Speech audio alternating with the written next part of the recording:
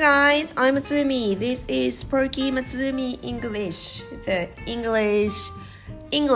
The show we can learn English and we can improve our English speaking skill. 口が回らない。I'm so sorry. And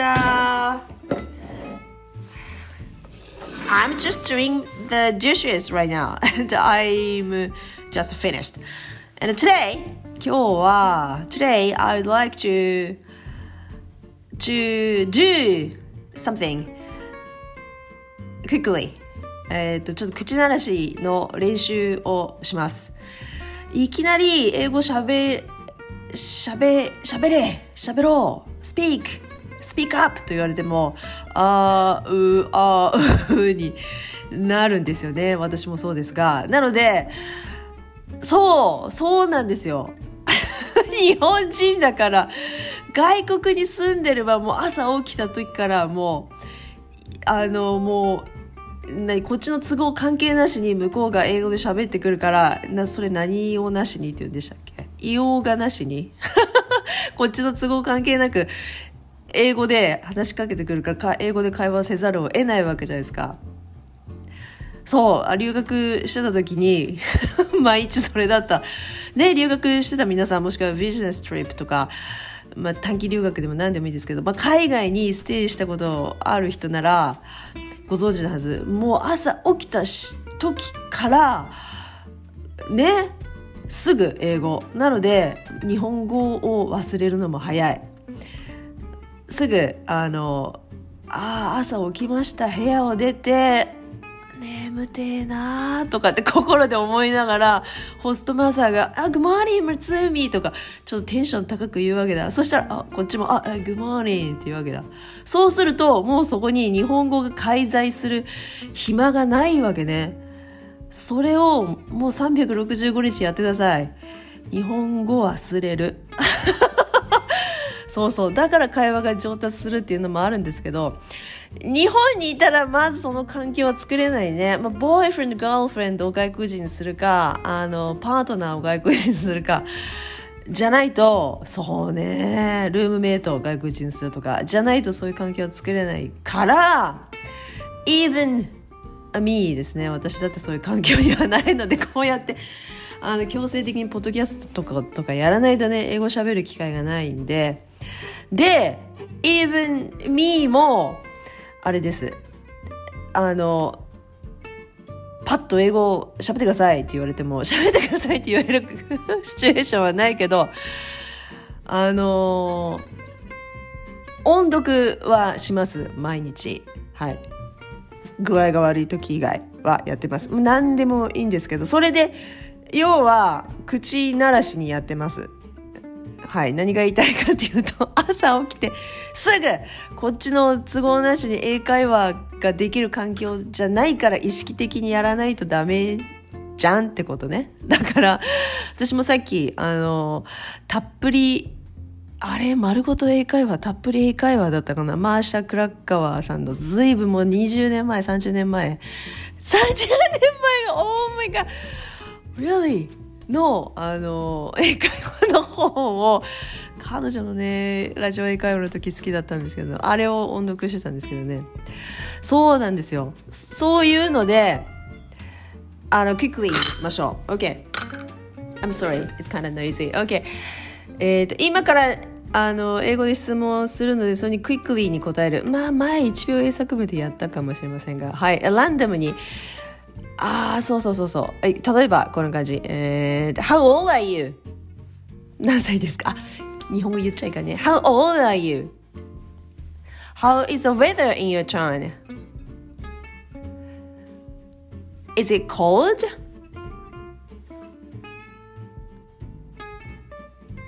みたいなね。こういう質問をしていくので今考えつく限りそれがパッと出てきたんですが、留学したての頃に気をつけてたのが、なんせスピードが速いから相手の言ってることが皆さんこれから留学するとは限らないけどね、ほらね、ネイティブの人と話す機会があるかもしれんでしょ。そのために、はい、どこに注目、どこに重きを、ここにが聞き逃すまいとして聞いてたのは、耳をそば立てて会話してたのは出だしです。英語って聞き取れた順番から理解していかないと会話に乗っていかれないから、日本語みたいにね、なんとかですかとかって最後まで聞かないと分かんないっていう日本語じゃなくて、頭から重要なことが出てくるから、最初の疑問詞、ここが聞き取れないともう致命的。何を聞いてるかさっぱり分からん。What なのか How なのか How many なのか Who なのか Where Which What time とか、そういうやつ。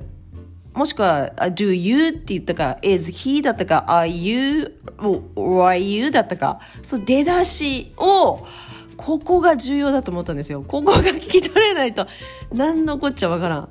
そうで練習しようと思ったんですよ。なのでいきますよいきますよとかって言ってみよう。How old are you は聞いたから OK, how old is your dog? Or how old is your cat? Or how old is your pet? わかんない。ペット何かっていうか。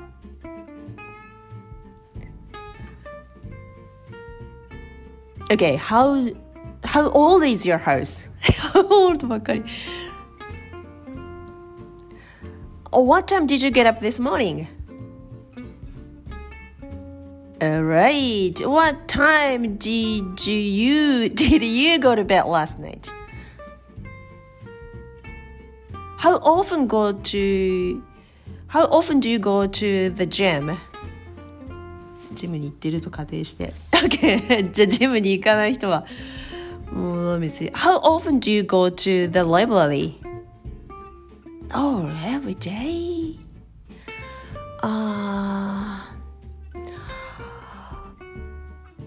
OK, library の次 Do you have a car? If you do, what color is your car? Is it bigger?Is it big? I mean, is your car big? こう聞けばよかったですね。Okay, and what are you going to do this afternoon? 今はちょっとランチ時なのでね、はい、午後のようで What are you going to do this afternoon? And when are you going back to home from your work?When is your birthday?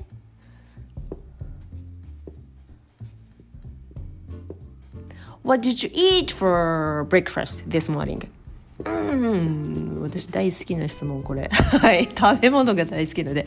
Yes, what did you eat for breakfast this morning?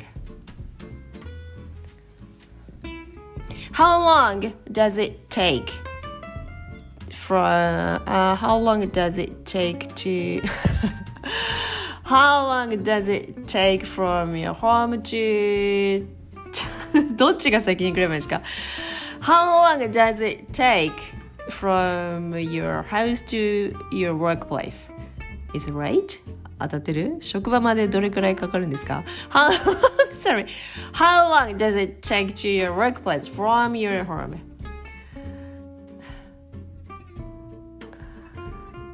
home?How do you go to your workplace? 自宅でね、お仕事してない人限定ですが How do you go? Like by train or by bicycle or walk or by Uber? Wow! Uber 乗って職場に行く人 Wow, it's so cool! And the last question and 何がいいですか？How many okay, let me try. How much alcohol do you drink usually at night in a day? Because I had a glass of wine last night. It was so good. ここで pretty を使えばいいんです。It was pretty good. ね、という感じです。なので出だしのそうです疑問詞を聞き取ろう。そうね、ここ聞き逃すと本当に何言ってるかわからない。で、何言ってるかわからない。で、何言ってるかわからなくて聞き逃した時にどう切り抜けるかっていうのも自分で編み出したんですけど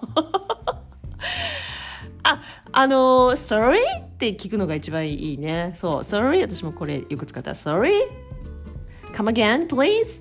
Did you say that again, please? もう一回言ってくださいとか、もう切り抜ける方法の一つ。あとは聞き取れた単語だけをオウム返しで言ってみる。例えば最近の How often do you go to the gym? Gym? そうちょっと How が聞き取れなかったけど、最後の心の準備がねできてなかったから How だけ聞き取れなかった。でも心の準備が整ったジムだけ聞き取れた。なのでとりあえずジムだけ言ってみる。Gym? で必ず語尾を上げる。何っていう感じでね Gym? って言うと、そうするともう一回言ってくれる。辛抱強い人は、親しい間柄の人は。で、私どう見ても外国人だから、相手にとってね、アメリカにいた時、日本人だから英語わかんないなっていうのが皆さん前提にあったから、しょうがないね、じゃあもう一回言ってあげるっていう優しい人はもう一回言ってくれる。それがね切り抜けるポイント、切り抜け編み出した方法。でもそれでも2回目言われても聞き取れないこともあるわけだ。そしたら何言ってたかな。そしたらあれだ、sorry だな、sorry。sorry again とか言ってたような気がする。もう2回目聞くともうどうでもいいくなるし、相手ももう聞きたくなくなるんですよね。なのでそういう場合の対処法はなんか考えた方がいいですね。Okay, let's wrap this up because I'm gonna do my work. なのでOkay, listening じゃなくて Thanks for listening. Again, I'm Tsumi and enjoy your afternoon or enjoy your lunch. Bye!